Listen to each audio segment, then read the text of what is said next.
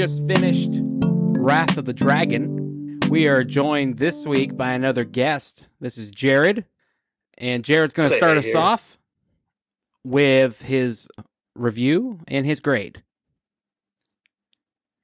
I guess I'll start with grade. I'll just compare it to other Dragon Ball movies, I guess. This would be like, I think it's like B tier, not like, it's not quite A. I would think A is something like, Janemba. Good pacing overall, nice. Starts with this good action scene with, the Saiyaman duo. Kind of this nice side story with Tapion and his character arc, like, oh, I'm so and such on this planet, and the fight's whatever. The fight's pretty lame. They throw in like Vegeta out of nowhere. He gets wiped. Always happens. Let's see. They throw in like Super Saiyan 3 Gotenks for fan service. Doesn't do anything. Bad guy transforms. Pretty typical. It really needed some more spectacle, I think, for the finishing blow. Just like, I'm going to taunt you, and then Dragon Fist, Dragon Fire, whatever you want to call it. Yeah, it's like B. All right, Sean, your thoughts? This is one where I keep going back and forth on it. I'm really torn between two grades. I actually remember when I grew up not liking this movie a lot because I didn't like that the bad guy was this like gigantic monster. I always kind of like the, on the same height level because it's like a real fight as opposed to, I never liked the great ape fights and stuff like that. So when I was younger, I wasn't a big fan of this, but I'll kind of break it down with the good and the bad. So good. I now at my age, I like that it's different than other movies. You see some great remnants from some other things in culture, Tapion looks very much like Link from Zelda. Kind of get that vibe over there. What's funny is he plays an Ocarina and Trunks is a time traveler, future Trunks. Ocarina of Time came out 2 years after this movie came out. Mm-hmm. So who knows if that's where they got it from. But yeah, so I like how Tapion kind of has this Zelda, very cool character design, a little different than what we've seen. This is prime Dragon Ball Z animation, in my opinion. I'm not a huge fan of like the Dragon Ball Super. When it's good, it's really good, the Dragon Ball Super stuff, but I like the very like matte finish, hand-drawn style that they did in Z, and this is the prime, and this is the epitome of that animation, in my opinion. So I give it good points for that. I like the Trunks development. We saw a little bit of development from Trunks back in Bio Broly, and so I like that he kind of gets his own arc and stuff like that. But it's a shame that they kind of wasted it after this movie. Music's great, very original. Like, we're not taking from other bands or anything, but it's also not the same music that we hear in the show. You get this, you hear the melody from the ocarina the whole time, and towards the end, they turn that melody into a whole orchestral score. It's very innovative and something I very much enjoyed. And it's got an original story. This is the first time we see like a kaiju monster, which, you think about normal Japanese culture, Godzilla, all that stuff like that. The bad guy's like part of this cult following, which is not something we've really seen before. So really good original stuff there. It would have been really kind of cool if for some way the Saiyans could turn into a great ape and have this big like monster battle. That would have been kind of cool, but and it's, I think, got one of the most badass finishers ever with that Dragon Fist. My favorite finisher ever. So those are all the good stuff. The bad, it's interesting in the beginning. Like, Videl's the only one that has common sense about the whole thing. Like, oh, I want you to open this music box. And everyone's like, oh, let's open this music box. And then Videl's like, no, I'm okay. I don't care. Like, it doesn't affect our lives in any which way, shape, or form. And then another question I had is, there's some plot things that didn't make sense to me. How did Minosha... If they needed the Shenron to open the music box on Earth, it's very convenient that Tapion's box happened to go to Earth where Shenron could open it, because obviously Hoi knew that it had to be Shenron to open it, or a dragon. So where did Minosha land? And how is his box open? So just some kind of things that I thought about when I was watching, little nitpick stuff. But again, I'm the nitpicker on that kind of stuff. I liked Hirudegan's original design. Like, I didn't really see a need to turn him into this cicada thing. Aside from that's just a normal trope that you see in Dragon Ball. I really like the original design a little bit more. This movie, you could tell, was great because it had the Tapion thing, it had the Trunks thing, and then at the very end, man, they just have to turn it into the Goku show. Like, this movie has nothing to do with Goku.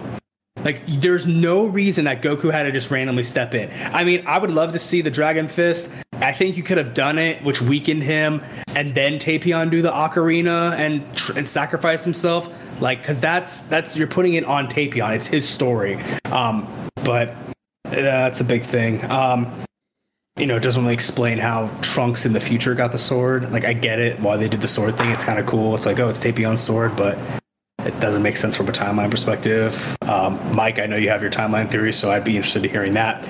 And then the last thing I noticed is this is the last of the original 13 movies, and we haven't seen Piccolo since BoJack.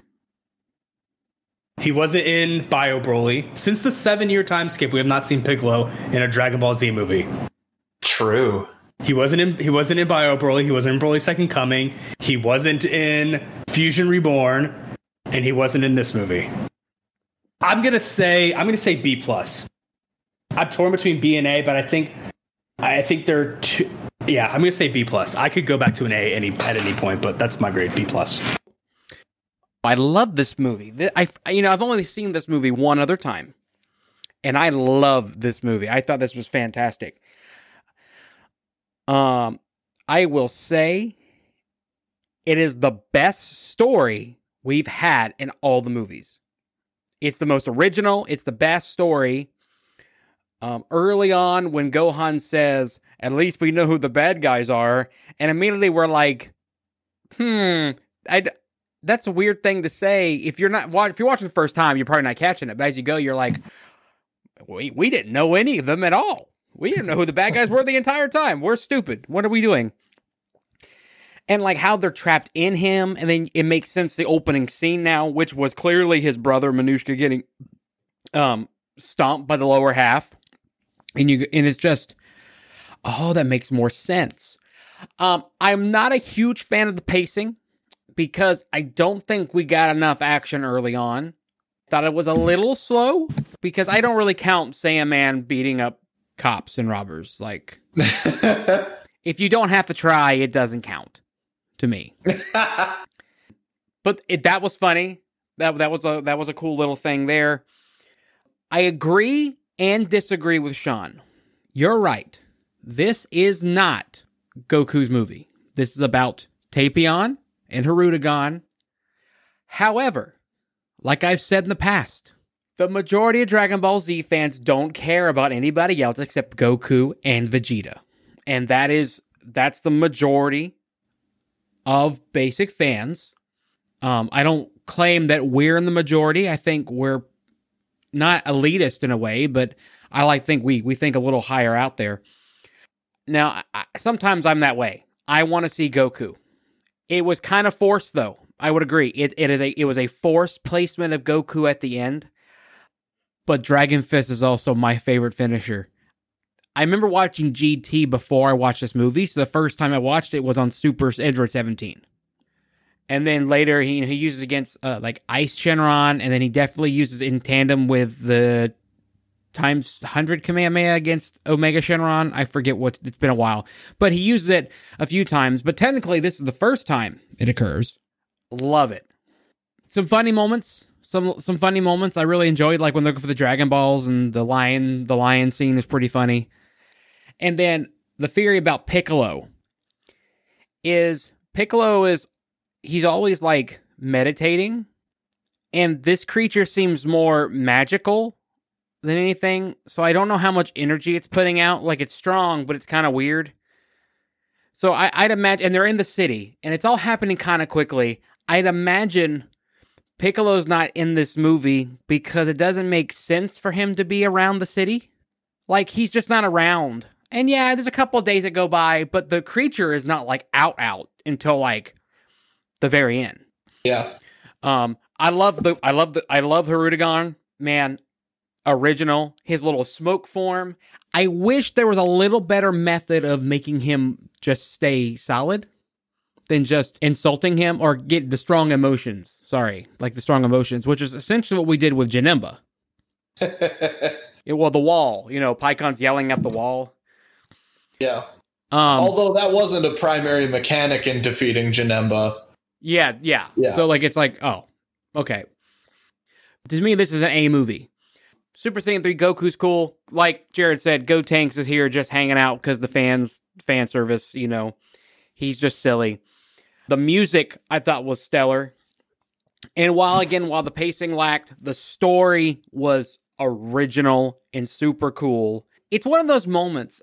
The Dark Knight Rises did this. At the end there, Joseph Gordon-Levitt's character is there. And he gets the bag, and he's in the Bat Cave. But before, he's talking to the lady at the bank with the kid getting the stuff. She's like, "You should go by your first name, Robin." And it makes no sense. There's no that's not how the story of Robin goes, as we all know. But you're like, oh, it's an ode to Robin. The sword, yes, it doesn't explain how Future Trunks got the sword. However, it's still an homage to, oh, that's the sword.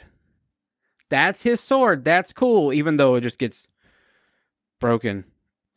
Yeah, but they show what he uses it with in the end credits, and it's literally cutting the Frieza men and then cutting Frieza, and then after that, it's useless. Yeah. Something that I think goes unlooked.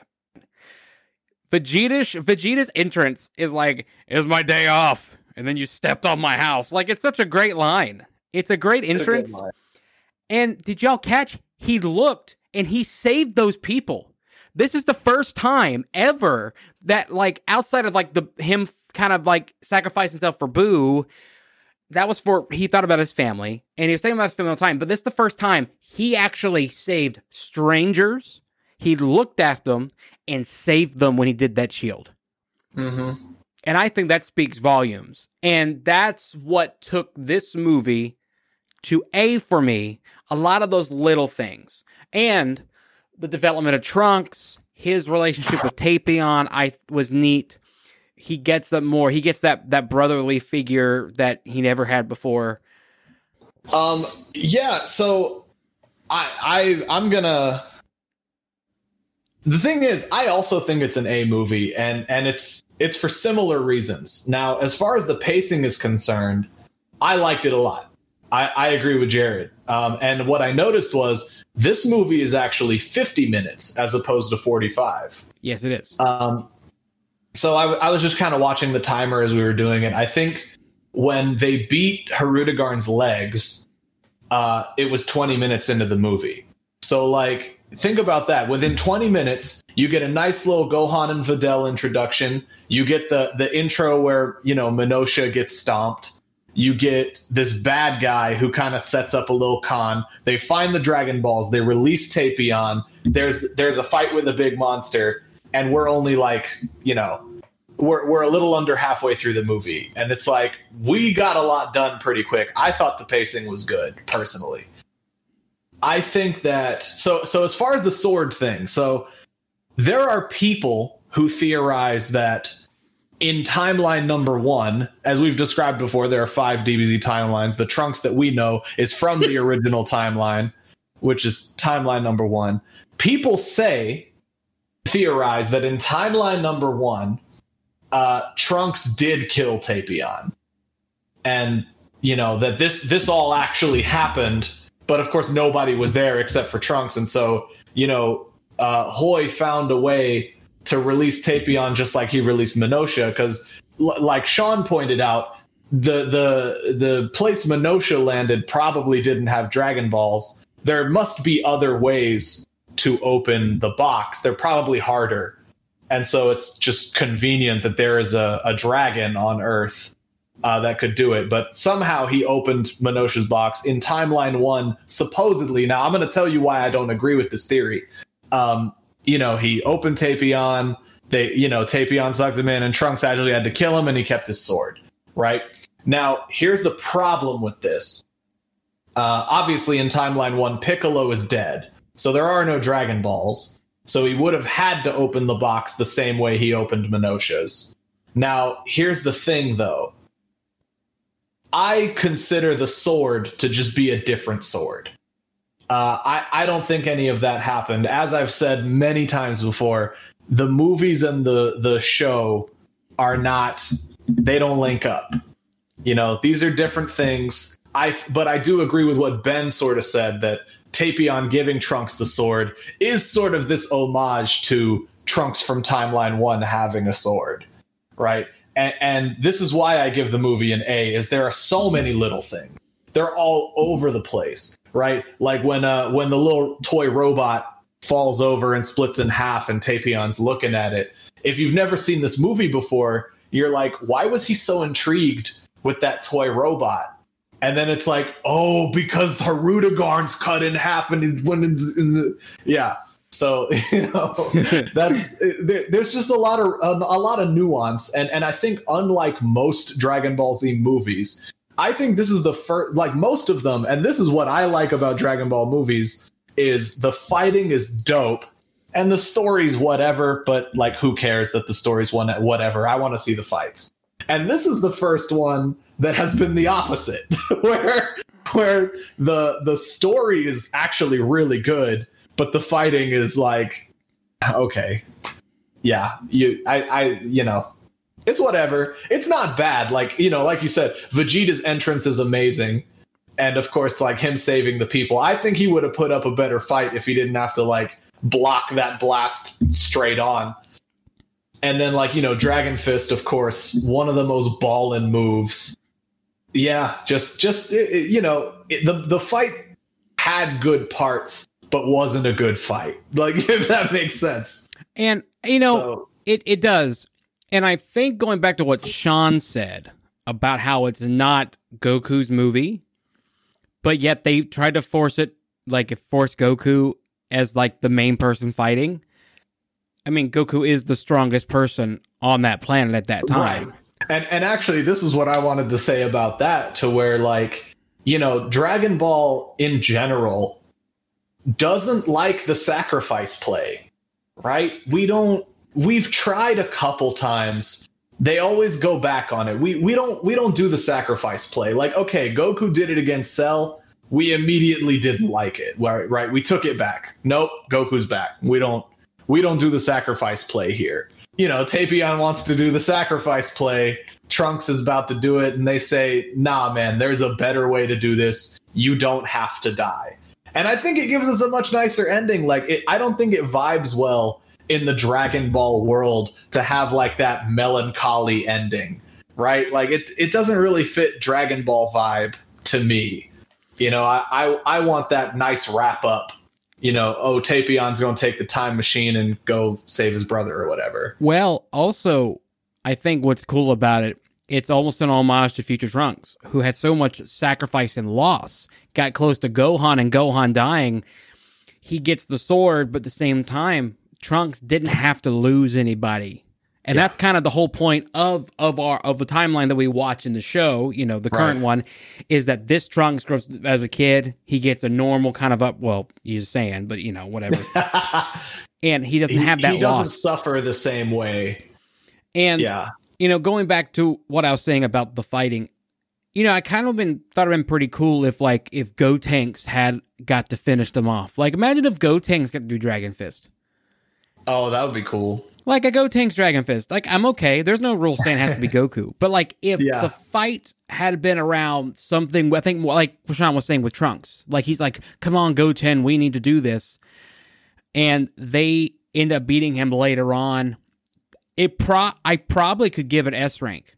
But I think my problem with the fighting is that it was so choppy because they kept trying to throw Goku into the fray. Or like Goku Dragon Fist and weakens him. I think Sean said that also. And then Gotenks can like finish him off or something like that. Or all the Saiyans.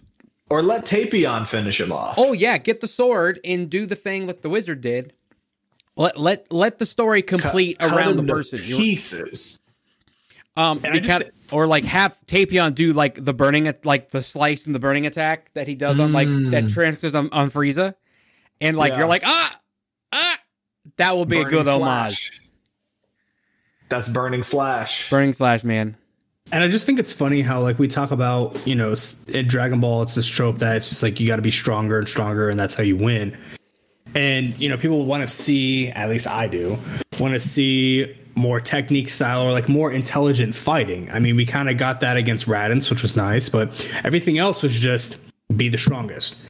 And they never want to really do that for the longest time. They didn't want to, at least in Dragon Ball Z. But then they decided to do it this go round just to include Goku, because I'm sorry, like this is supposed to be, this timeline kind of fits right after Buu, and Super Saiyan 3 Gotenks, in my opinion, at least, and I think a lot of people would agree, stronger than Super Saiyan 3 Goku. Ultimate Gohan, same level, but they have to just throw Goku in there.